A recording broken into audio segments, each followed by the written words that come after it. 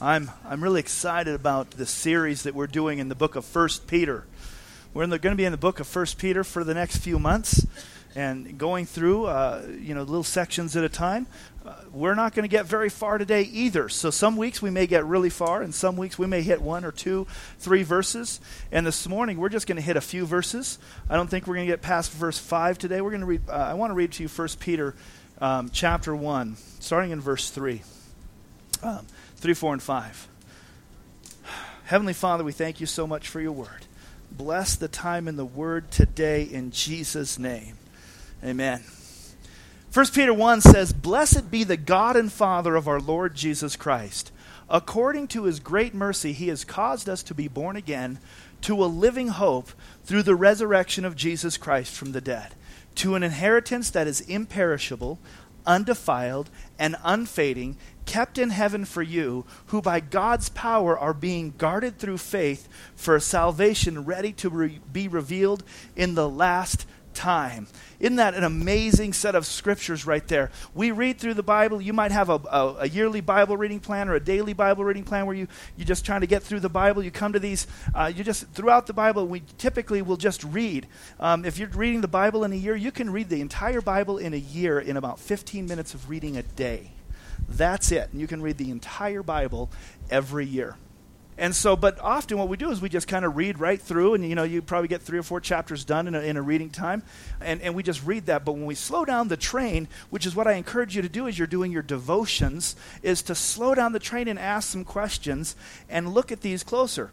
And that's what we want to do this morning and throughout the book of 1 Peter as we go through any of the books of the Bible. When we go through them, is to slow down the train and talk about what it's saying and help us to understand. Last week we talked about a little bit of the background of 1 Peter. This was written around 64 AD. There was a lot of trials and tribulation happening against Christians. And in 2 weeks from now, next week, again, make sure you tell somebody about Jason Friend. He's been a friend of mine for many years and inspired. And Shannon and I, when we went to the mission field, because he was also in the missions, so he's going to come and bring a really powerful word. But in 2 weeks, we'll get back with the book of 1 Peter. And I want you to come that week, even though we're going to talk about trials and tribulations and suffering. But it's a good week to come because how many people have gone through some trials and tribulation and suffering in their life, right?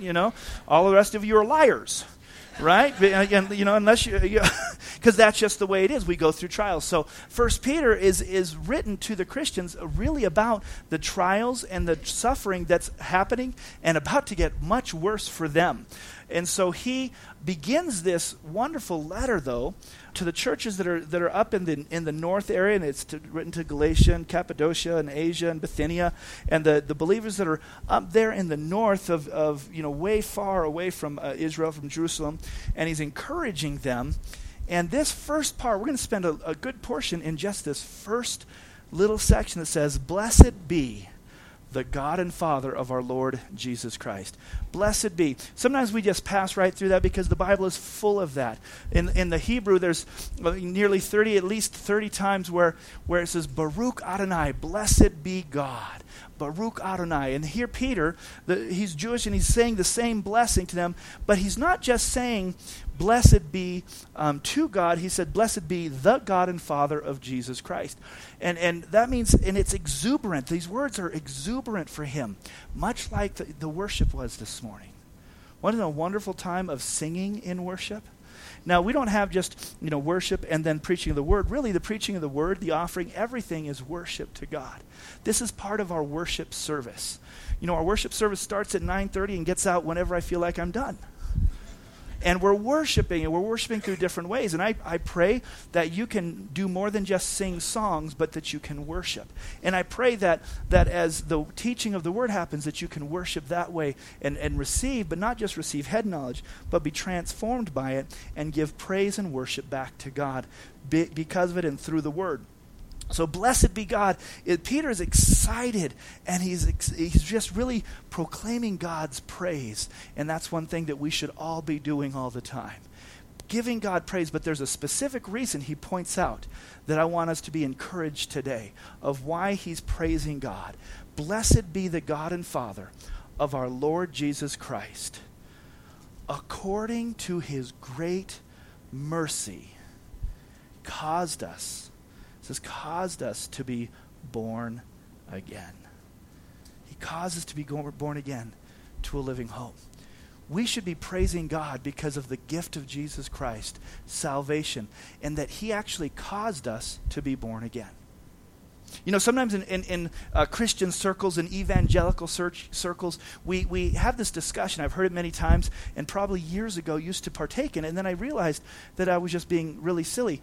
We talk to Christians, and they say, well, I'm a Christian, and then the next question is, well, are you a born-again Christian? Right? There is no such thing as a not born-again Christian. Because you can't be a Christian unless you're born again. The Bible says, unless a man is born again, he will not see the kingdom of God. Now, they may not know that they've been born again, but if they're saved, they're born again. And notice in here in the book of 1 Peter, who is doing the work for being born again? Often I think we get this confused, and we kind of think that God's lost because what do we say? I found God.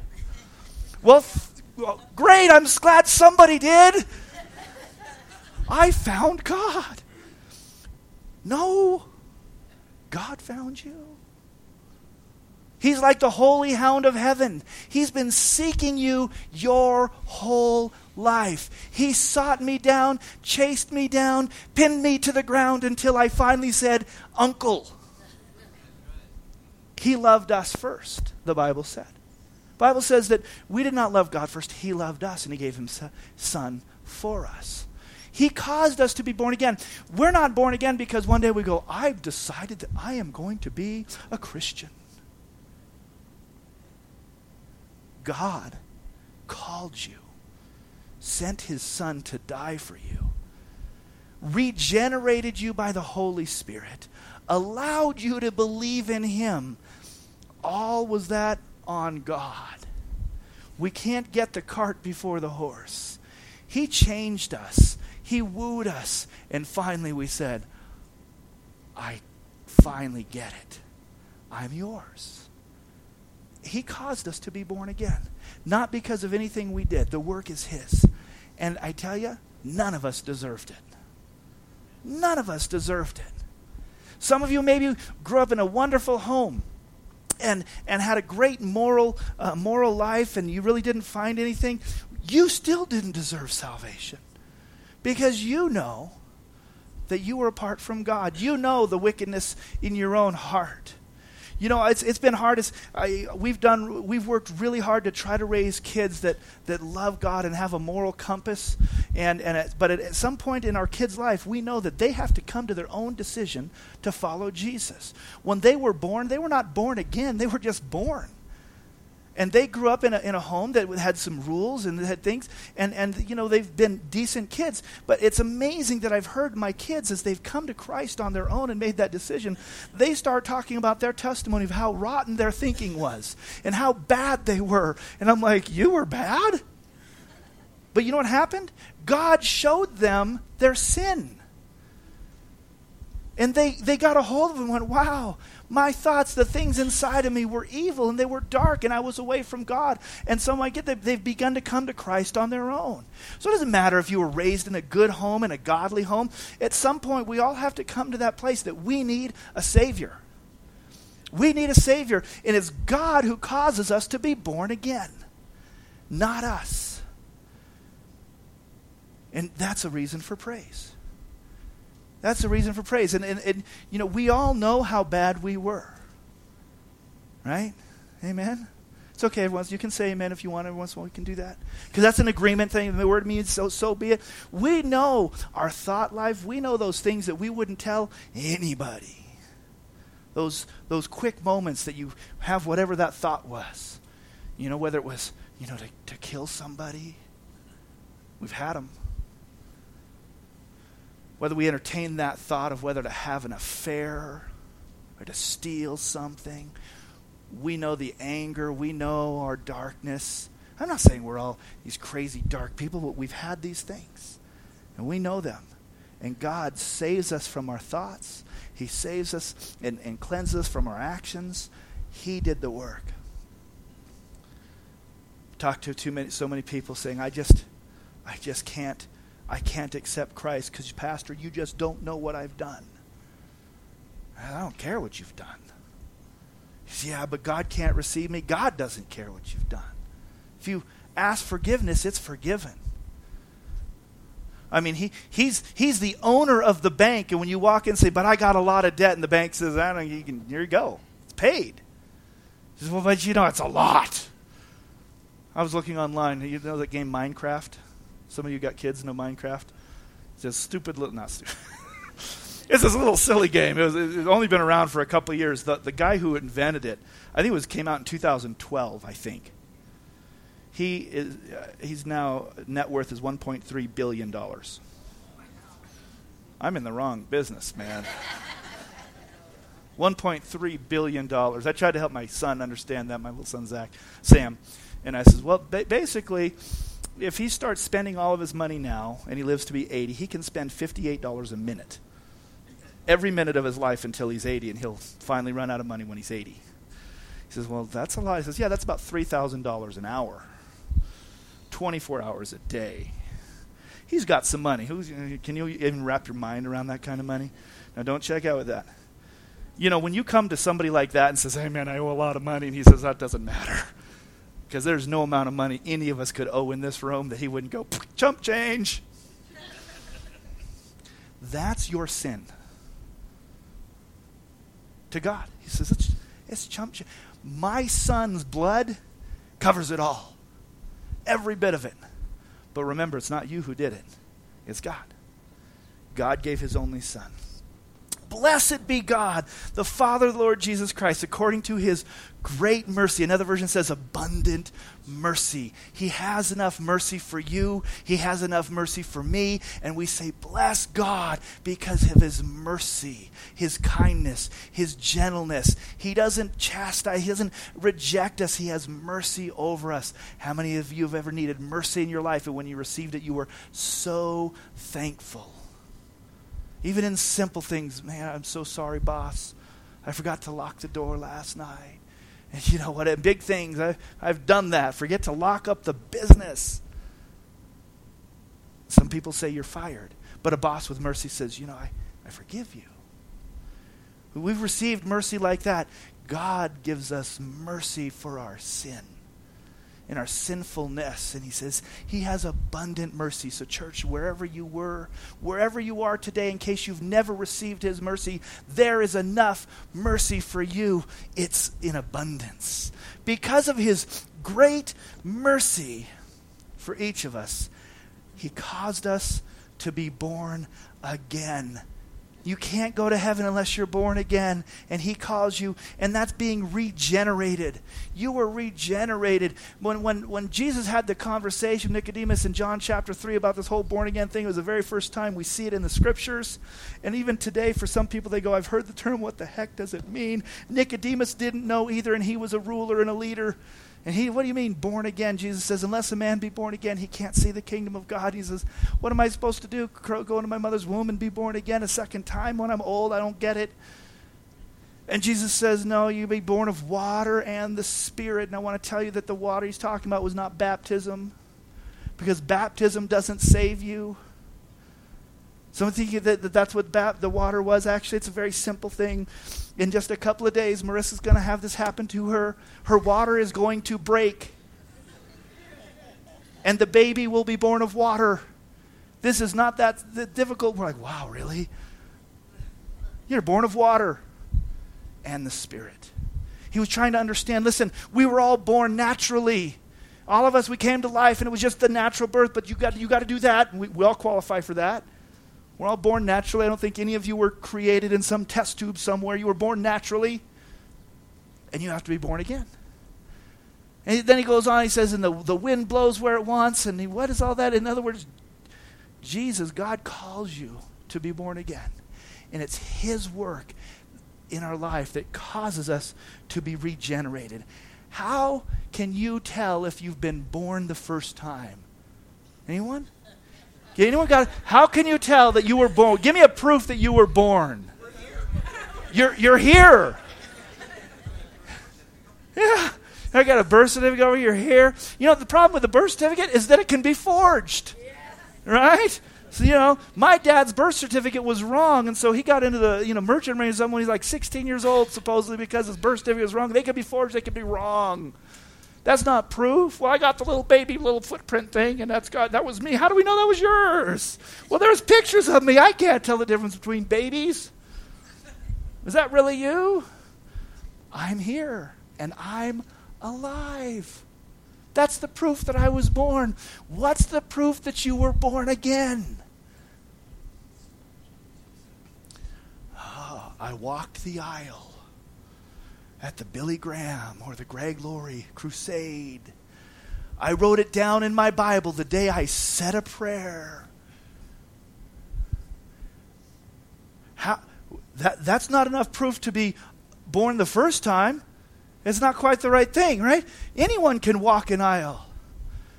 Anyone can walk out. In fact, when we were in New York doing an outreach one time, it was really funny. This one guy, he comes to one of our crusades out of New York, and it was a black brother, and it wasn't a brother at the time, and he comes, and this guy gets saved. I mean, he's weeping, and it was really neat. Well, we go to the next place, and one of the places we were at Harlem. I mean, I stick out like a sore thumb in Harlem.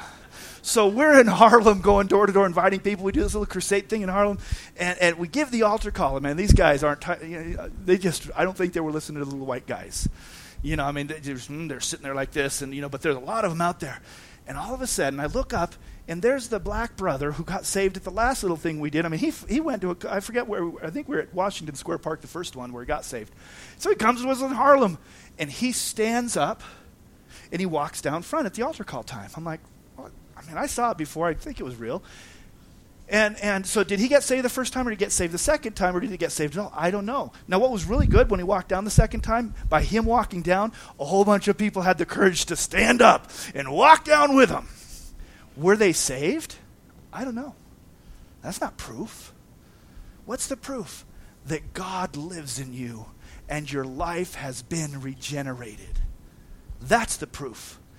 That's the proof. You can't, do a prayer. Well, I got baptized. I did this. I stood on my head and sang Kumbaya. God came into my life, and he regenerated me. I was born again. He does the work inside of us. And many of our testimonies can contain similar things. I used to do this, and I remember I just stopped wanting to do it. You know that? And you go, wow, I just stopped wanting to do it. Or that time all of a sudden a word flew out of your mouth and you actually felt conviction over it. And you didn't feel shame. You just went, I don't think God wants me to do that anymore. Something changed on the inside of you. Now, I get it. There's a lot of people who've changed because of the outside pressure. That's not what I'm talking about. I'm talking about when God comes and he saves us and he does something inside of us and there's a change in our life. We love where we used to hate. We have peace where we used to have worry. And it's not something we fake and it's not something we've done. It's something that was done to us. Blessed be the God, the Father of our Lord Jesus Christ, because of his great mercy has caused us to be born again and offered into a living hope. That's the reason for our praise and worship. That's the reason for our celebration, is that we are saved and that something changed in our life. Amen. Thank you. Amen. This is the greatest story of all, is what God can do to mortal man and make us alive in him. And I tell you, all the head knowledge that we get, and I've met some people and heard, just recently heard of this woman who was talking to another pastor, and she showed him these notebooks. And she says, I got notebooks from every sermon I've ever heard, and there's 34 years of sermon notes inside of it. And that's impressive. I mean, that's amazing. And yet, what does it mean? If a life isn't transformed and changed, it's just head knowledge. No matter how smart you are, no matter what conversations I've gotten into with people, it all adds up to nothing if God does not do the work in somebody's life and they become born again and God causes them to be born again. I've always said, if I can talk somebody into being a Christian, And I've got some really good arguments. I mean, I've had some time at this. And I like to talk to people. And I like to kind of destroy their evidence and their logic of, evolution and things. And it's really fun for me. But I tell you, if I can convince somebody to be a Christian, there's somebody much smarter than me that convince them not to be a Christian. If that's just a mind thing.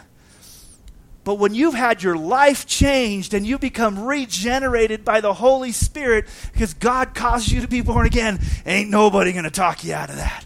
Because you said, I'm alive in Jesus. I don't even know everything, but I know that what happened to me, like the song says, I once was lost, now I'm found. I was blind, but now I see. You can't take that away from me. I've been born again. And church, we need to remind ourselves that we've been born again so we give praise to God because we forget it too easy. And we allow the cares of the world to come in, and we need to push those things off. And says, I don't care what happens to me.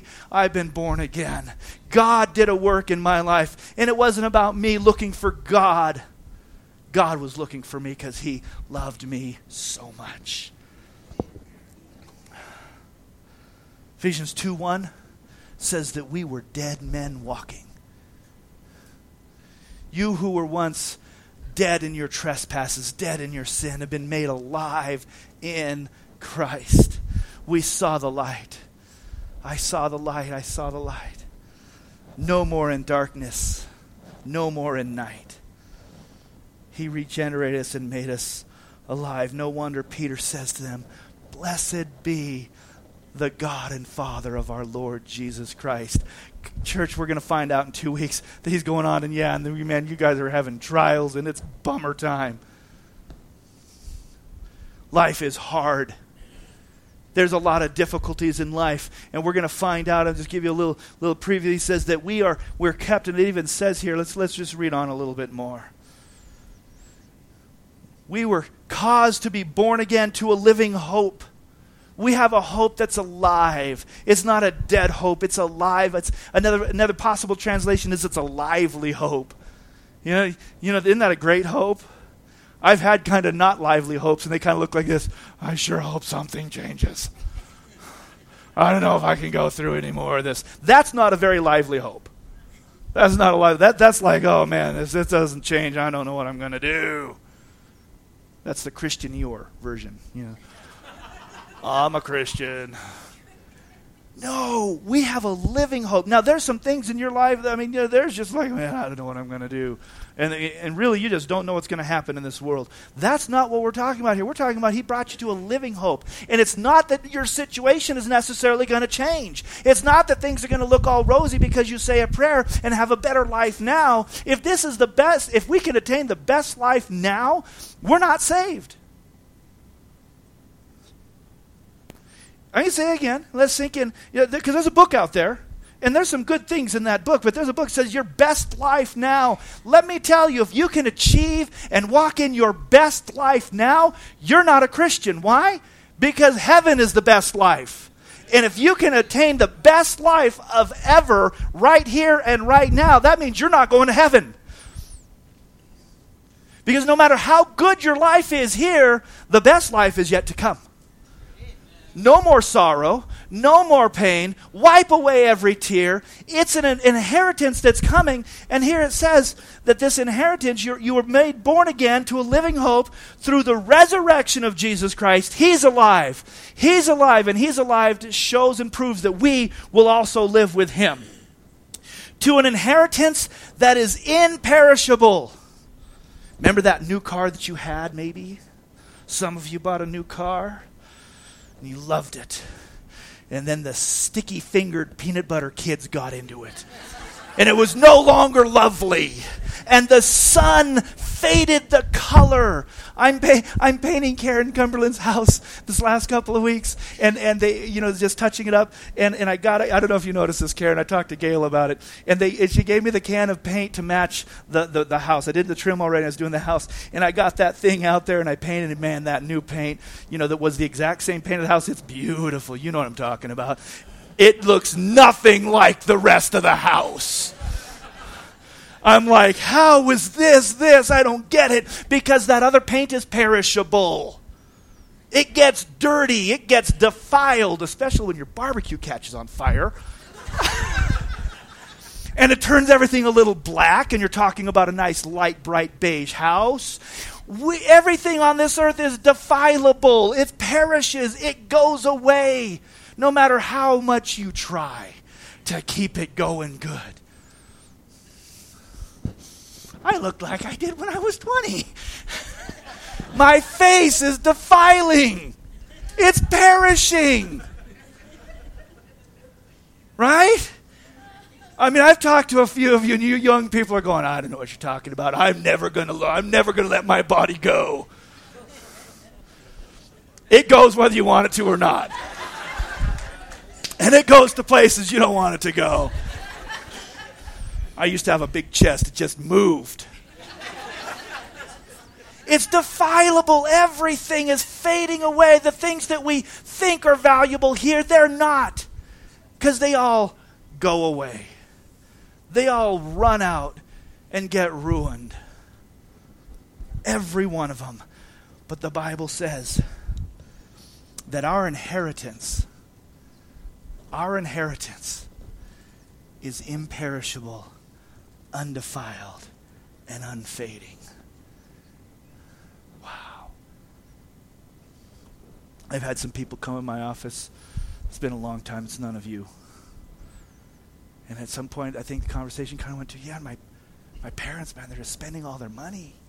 And I went, I know what's going on inside of your head. They're spending my inheritance! Those are horrible thoughts that we have. You don't know whether you're going to have an inheritance. You can't trust anything. This is a really sad one, but sometimes, later in life, maybe a dad whose mom's died finds another woman, and all of a sudden all the money's gone. Yes. At like the last 2 years of life, and the kid's like, what happened? Salvation is an inheritance that nobody else can spend. Salvation is an inheritance that cannot fade, cannot go away, it cannot be defiled. It's kept for you there, not here. There's a lot of blessings of God that I've walked in, and I can't believe his provision in my life, but it always hasn't been what I've wanted. It always hasn't been the amount that I've thought I needed, but it's always been his provision. My real inheritance is waiting for me. It's a living hope. It's waiting for me in heaven, undefiled, imperishable, kept in heaven for us. Who, for you, now listen, we got to look at this verse. For you, your inheritance is kept in heaven for you, who by God's power are being guarded. God has got his hands on you, and he's not going to let you go. Stop trying to run away from him. You're kept in heaven, and you are guarded by God. He loves you, and he's not going to let you go. The Bible says neither height nor depth, past nor present, principalities, nothing can separate you from the love of God. You're guarded in him, and your inheritance is safe. Through faith, you're guarded through faith for salvation that's ready to be revealed in the last time. Salvation is a really interesting thing. The moment that you finally stopped and allowed Christ to save you, and you said, I give up, I receive your gift for my sin. And the moment you did that in earnest and was true, because God knows. I'm never going to judge, but God knows, and God knows more than you. You were saved. You were saved. You didn't have to do anything else. It was done. You were saved. You were regenerated. You were born again. The work was done. He did the work inside of you. Thank God that the Holy Spirit wooed you. He transformed you, and we were saved. But yet, we also know that there's a process of being saved, sanctified. That when you first got saved, it's not like everything went, wow, I'm never going to sin again. Wouldn't that be nice? Some of you the very next day found yourself eating back at the pig trough, along with the head hog at the trough. And you went, what am I doing back here? Yeah, I thought I was saved. You were. Well, if you were, you're saved. But then you find as you walk and you allow God to transform you, and you follow Romans 12:1, you're transformed and renewed by the transforming of your mind, and you begin to find this process of feeling like, wow, I'm still being saved. It's not over yet. There's still a work that God has to be done. Talk with some of the older saints that you think are perfect, and they'll say, no, I finally realized it took me a long time that I ain't going to be done until I get to heaven. I ain't going to be done. He's done a lot in my life, but there's still a long way to go. I was saved. I'm being saved.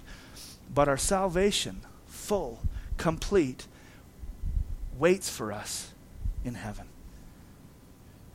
It's right there. It says, who by God's power, we're being guarded through faith for salvation, ready to be revealed in the last time. When we finally get there, we're going to understand what real life is, the reason of our hope and what salvation is. It wasn't all this stuff down here. And we'll look back and we'll look at, I can't believe how worried I was. I can't believe how upset I was that this happened and that happened. I'm in the presence of God. I'm finally fully healed and fully saved. And I don't have these struggles. And God wants to guard us and keep us marching towards that. And for that, we say, blessed be the God, the Father of our Lord Jesus Christ, who caused us to be born again to a living hope. Our hope is alive, and it's all done by Him. Today, if you're in here listening to these words and you go, I don't know what you're talking about, Pastor. Today is the day. The Bible says, behold, today is the day of salvation. Old things are gone. All things will become new today. If you've never done that, it's time to stop running. God's been calling you. He's been wooing you, and it's time to say, okay, I get it. I give up. I want to be saved. I want to receive all that work that you've done for me and walk in my salvation. And it can be done in a very simple way. You don't even have to get up from your chair. You just have to say, God, I'm a sinner. And there's nothing I can do to get my sin forgiven from me. But I know that the Bible says, this, the pastor said, and these other people have told me, that you died for my sin. That God, you sent Jesus to die for my sin. That if I'd call upon you, I'd be saved. If I believe on you, if I repent from my sin, I'll be saved. God, forgive me. I want to walk away from my sin. I want to walk away from the old things and look to a living hope. And I want to be regenerated. I don't want to have these thoughts in this heart anymore. I want to be regenerated. I want to live and live to a living hope and get to be in heaven with you. So God, that's my prayer. If that's you, I pray that you just pray that little simple prayer right now. God, forgive me. Regenerate me in the name of Jesus. I commit my life to you. All of us should be, on a regular basis, recommitting our lives and being like what Peter says, blessed be. Be the one who would praise God and give him thanks for what he has done for us. Our salvation, church, is secure. It's a living hope. Heavenly Father, I want to pray right now in the name of Jesus. And we want to give you praise and glory, God. Praise and glory for sending Jesus to die for our sin. God, for pulling us out of the muck and the mire, for opening our eyes to a spiritual life and to cause us to be born again anew, to have God and the Holy Spirit living inside of us. Born to a living hope, changed by your grace and your abundant mercy in our life, God, and we want to give you praise. Cause us to not be worried and concerned about all the things that we're worried and concerned about, but cause us to give you praise and to say, blessed be God. You saved me. You called me. And I thank you. God, we want to commit our lives afresh to you each and every day. We need you. We can't do this without you.